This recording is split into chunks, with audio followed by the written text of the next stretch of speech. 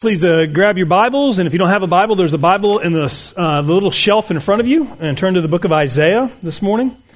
Isaiah chapter 43. We've pretty much been singing our way through Isaiah 43 most of the service. The children are in here with us today. Children are not released for Children's Church, so don't go anywhere.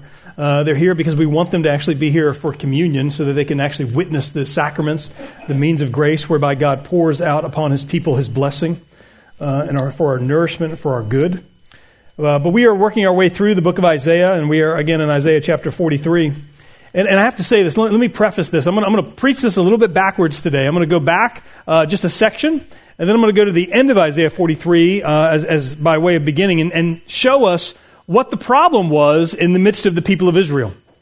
Because the people of Israel are struggling right now. They are on, for lack of a better term, a struggle bus. They're struggling to believe. They're struggling to be faithful. They're struggling to love the things that God has called them to love and to hate the things that God calls them to abhor and dismiss and to run away from.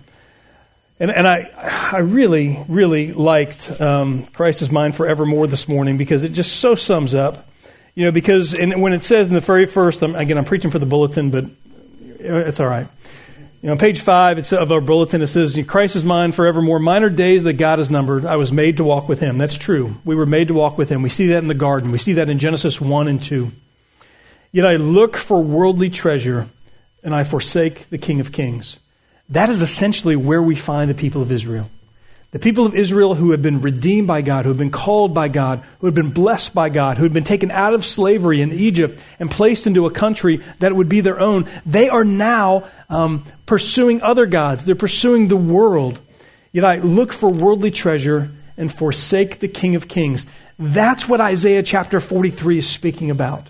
They're forsaking the King of Kings in order to pursue worldly treasures that give the illusion of actually satisfying their soul. But then, we're not left there in that song. We're not left there within Scripture because it says, but mine is hope in my Redeemer. Though I fall, His love is sure. For Christ has paid for every failing. I am His forevermore. So that's really the message today. I'm a broken sinner.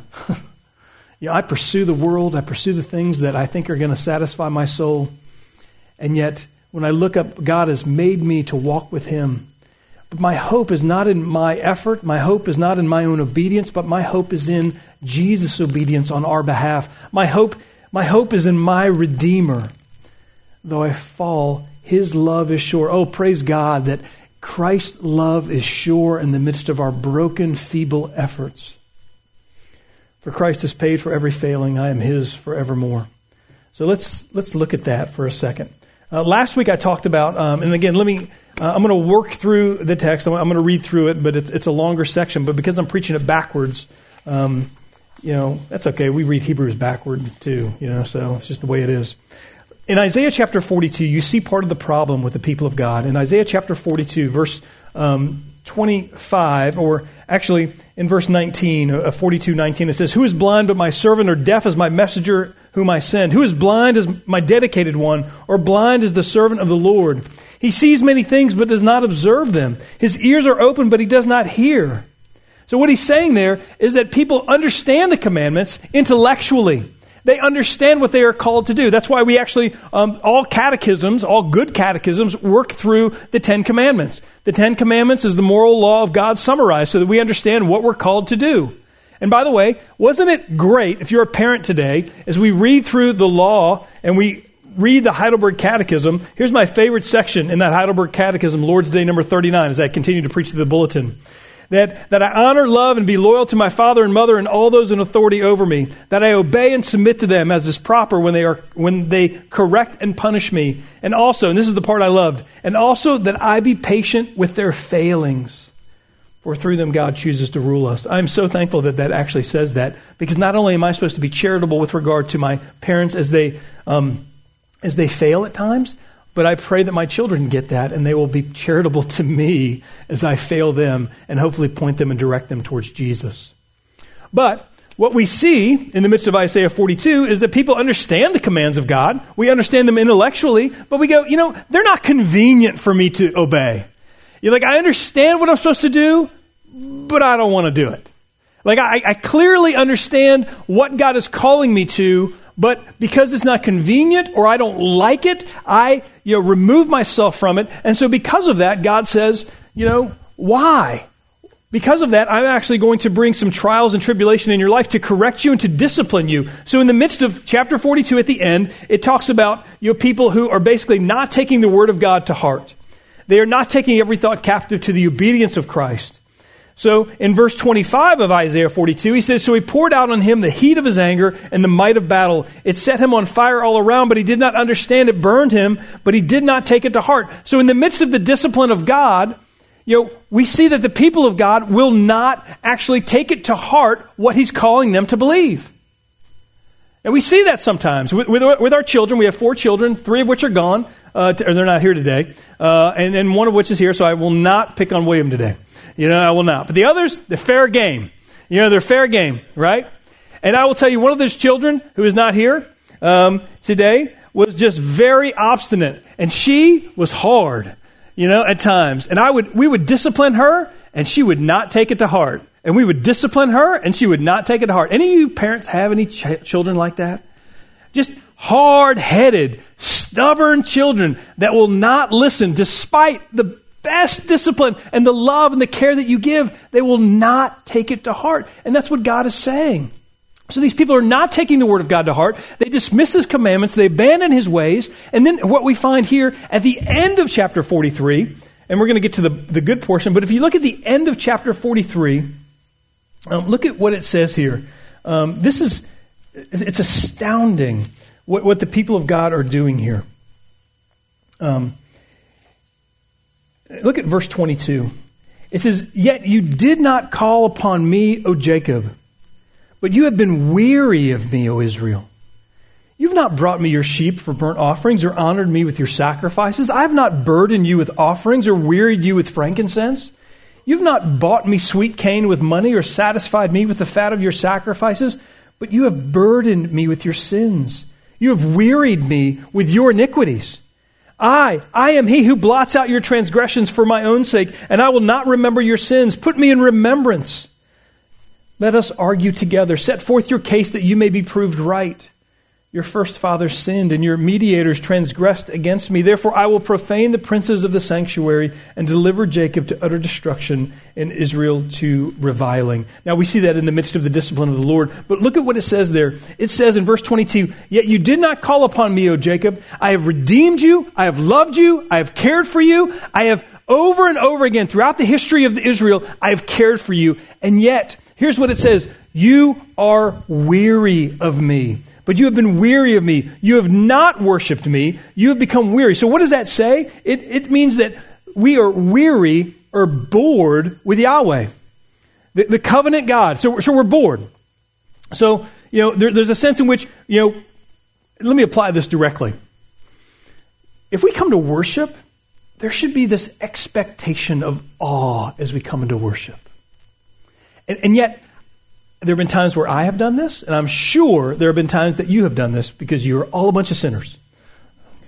That you come in, you're like, well, I'm kind of bored. It's kind of boring. Like, man, I hope George finishes up soon. I got places to be. I got stuff to eat. I got things I want to do. And that's essentially what it says here is like, are we weary of Yahweh? Are we weary of worship? Have we gotten to the point where we're looking for something new and innovative? Where's the production value of worship, right? Like where's the fog machine and the smoke and the lights and everything else, right? I mean, is that what we're looking for? And yet what it says is, he's saying, no, I don't want you to lose your awe over who I am and what I have done for you.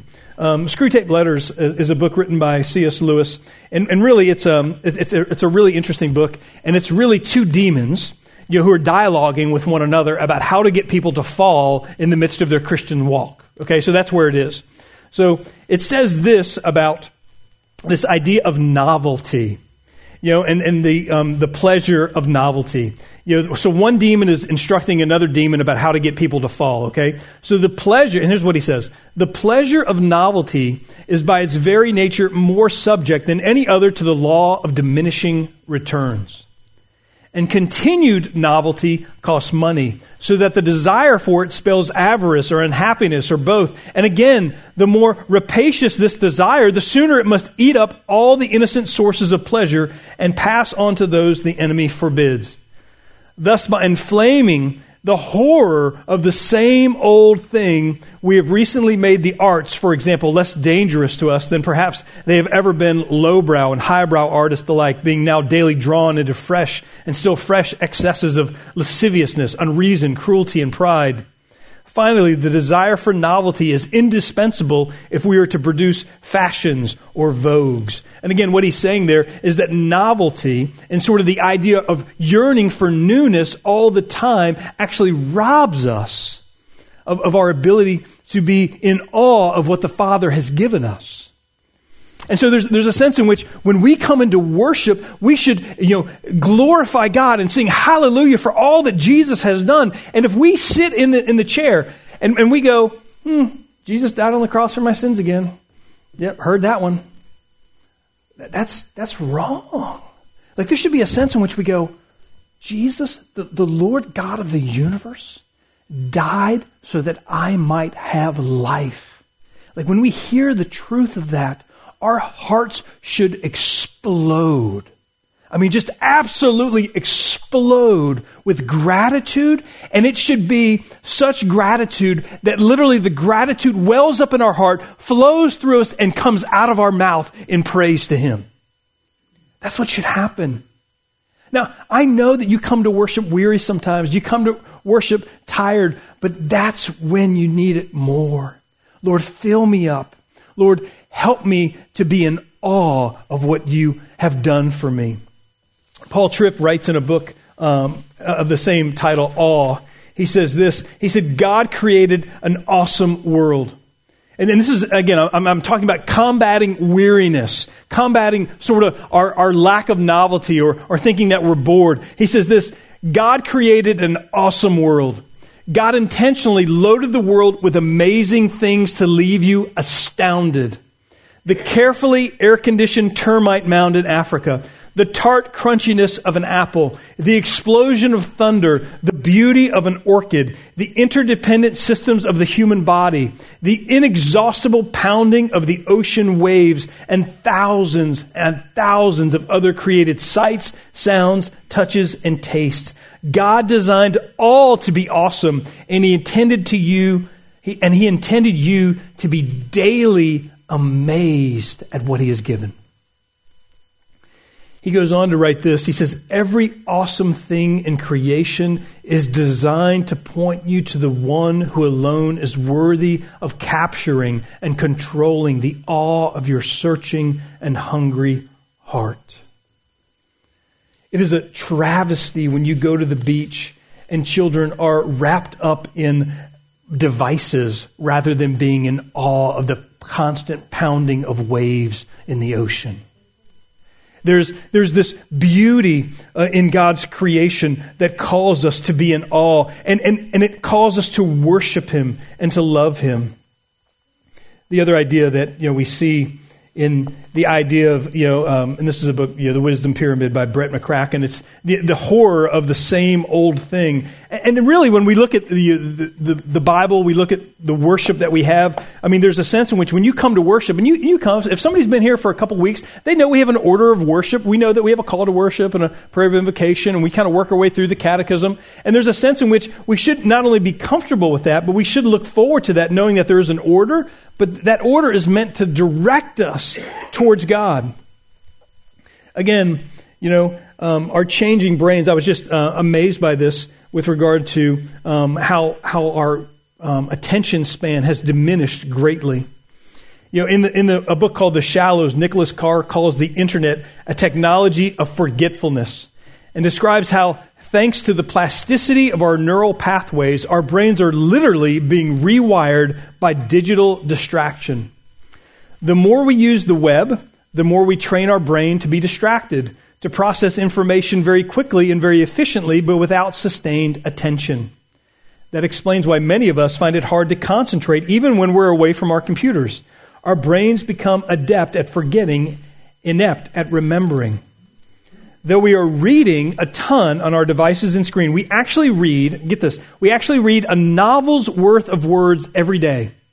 It is not the sort of continuous, sustained, concentrated reading conducive to reflective thinking. Wolf, a psychologist, says there is neither the time nor the impetus for the nurturing of a quiet eye, much less the memory of its harvests. There's a sense in which we have become very distracted. We become very inept at actually thinking deeply. And what happens in the midst of God is that God shows us His beauty every day, but we become distracted and our brains are literally being rewired to dismiss the beauty around us. I mean, I've been to the Grand Canyon several times. When you get to the Grand Canyon, your mouth just drops wide open. But I'm here to tell you that while you're also dropping your mouth open, there are children whose heads are down because they're on their iPad or their iPod, and they're like, yeah, whatever, I see it. And they're just playing. So rather than being awestruck, and there are adults there as well, right, doing the very same thing, rather than being awe of all that God has done, we become weary of the same old, same old. Weary of worship. Dismissing His commands. I mean, that's who we are. I mean, we dismiss God's commands. We become weary in worship. We struggle to pay attention sometimes. And that's where we are. But God doesn't leave us there. Look at, because sandwiched in between the depravity of my own heart, the distractedness of my own nature, look at what God does in Isaiah chapter 43, verse 1. And this is the beauty of it, because here it is. We're sinners. Christ is mine forevermore, but I pursue worldly pleasures. But He says this in verse 1. He says, but now, thus says the Lord. And remember, He says this right after it says they did not take it to heart. And this is right before He says, you become weary in worship. But in Isaiah 43:1, but now, thus says the Lord, He who created you, O Jacob, He who formed you, O Israel, fear not, for I have redeemed you. I have called you by name. You are mine. When you pass through the waters, I will be with you. And through the rivers, they shall not overwhelm you. When you walk through fire, you shall not be burned, and the flame shall not consume you. For I am the Lord your God, the Holy One of Israel, your Savior. I give Egypt as your ransom, Cush and Seba in exchange for you, because you are precious in my eyes and honored, and I love you. I give men in return for you, peoples in exchange for your life. Fear not, for I am with you. I will bring your offspring from the east, and from the west I will gather you. I will say to the north, give up, and to the south, do not withhold. Bring my sons from afar, and my daughters from the end of the earth. Everyone who is called by my name, whom I created for my glory, whom I formed and made. Now those first 7 verses within Isaiah 43, they are beautiful verses that comfort us. Because here it is. You're like, I'm a sinner. I do not follow the commandments of God. I do not want to follow the commandments of God. And yet in the midst of that, our God still pursues us. Because it doesn't say, because you have done all these things right, I will be your God. But rather it says something different. It says, but now, thus says the Lord, He who created you. So certainly we call God the Father as the one who created us, but even more so, He who formed you, O Israel. But it also, the idea of creation is one thing to be created, but it's the idea of forming.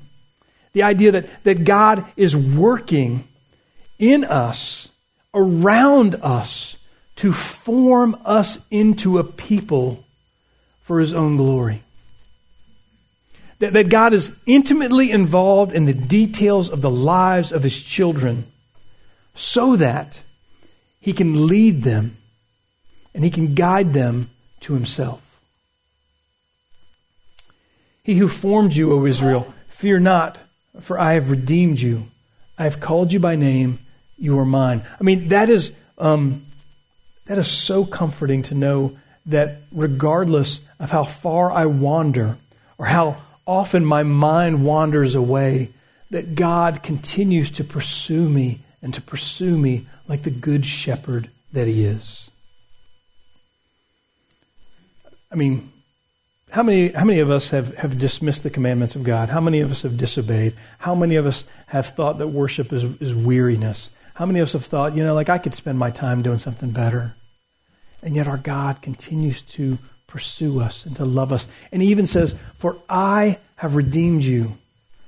Now, the idea of redemption there, we see this in the New Testament. The idea is payment for really payment for sin. It's the image of the marketplace. When we redeem something, we are purchasing something.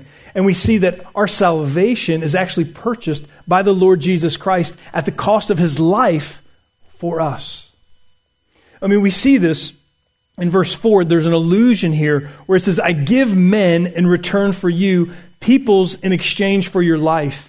There's this aspect of substitutionary atonement that what happens on the cross of the Lord Jesus Christ is that all of his righteousness that he has always committed in being obedient to God's commandments, all of his obedience is now credited to me, and my sins, past, present, and future, are now put on Jesus. And the wrath of God pours out upon Jesus for all of my sins, and I am forgiven.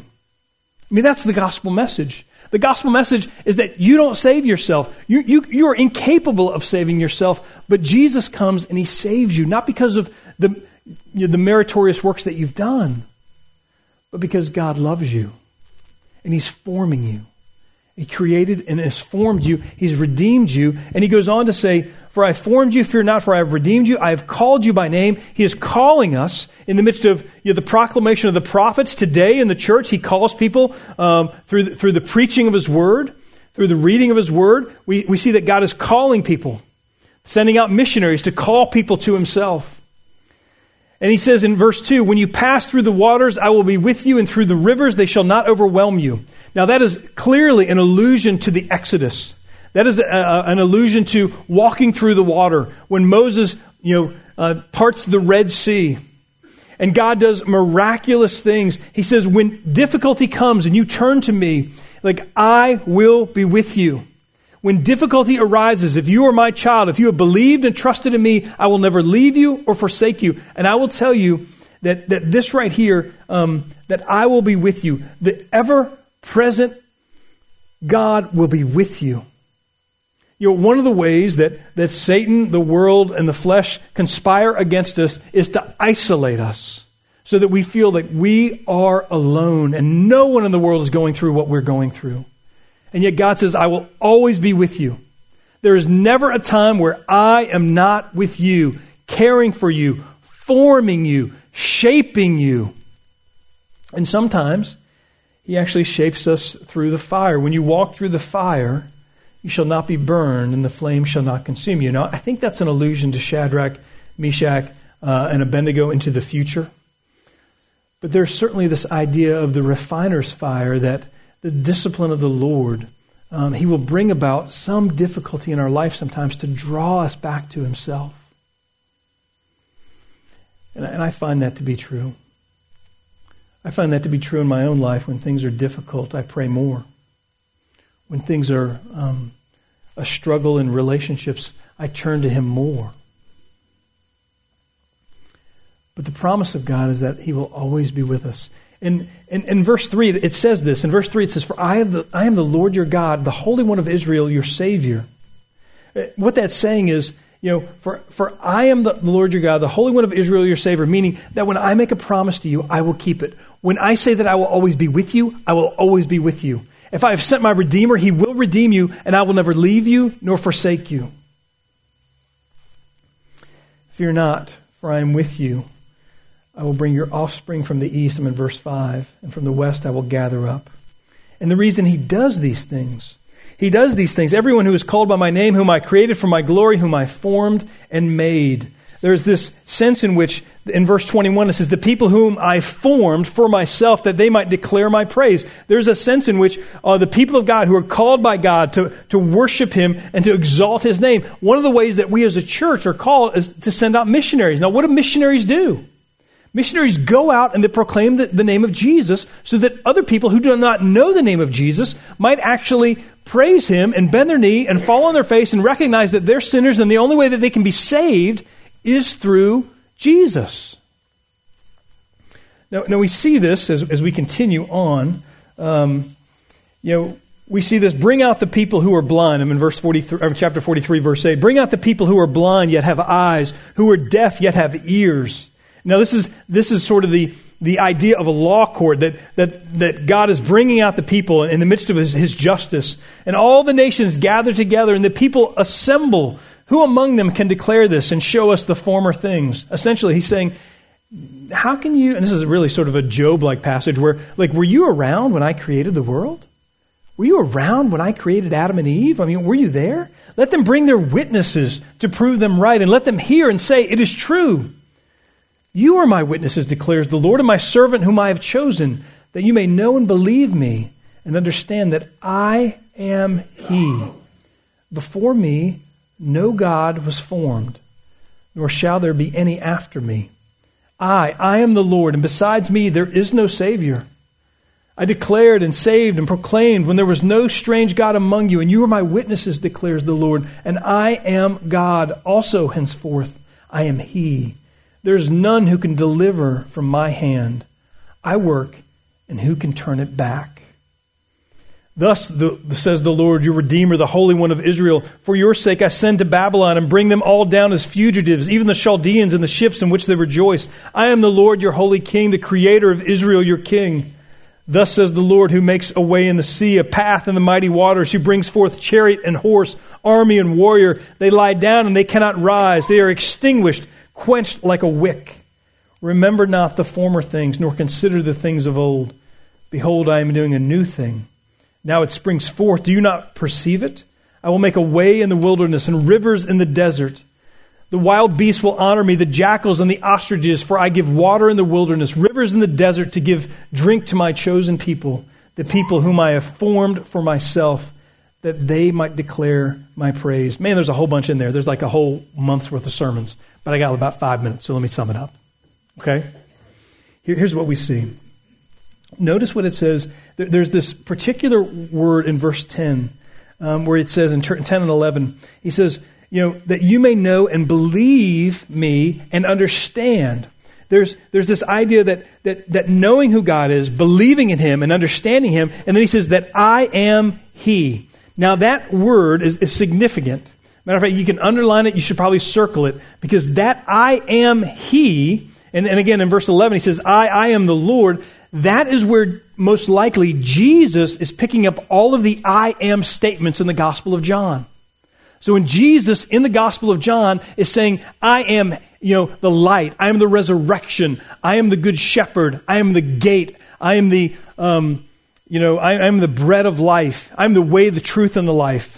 When he's saying, I am all of those things, he is referencing, most likely, this particular, phrase right here in Isaiah chapter 43. He's saying, I am He. I am the Lord.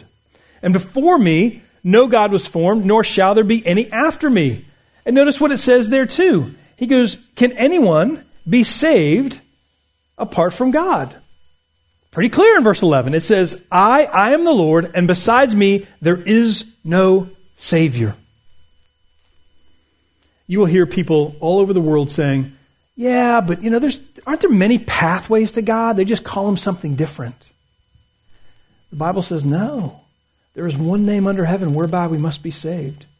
In John 14, Jesus says, I am the way, the truth, and the life. No one comes to the Father except me. Isaiah 43 says, and besides me, there is no Savior. Yahweh is our Redeemer. He is our Savior. And besides me, no God was formed, nor shall there be any after me. I declared and saved and proclaimed. He declared that a Savior would come. He saved when Jesus showed up. And now it's our job, in partnership with the Father, through the power of the Spirit, to proclaim His name to those who have never heard. That's what we're called to do. The idea there is one of salvation for us. The idea that we are only saved through the Lord.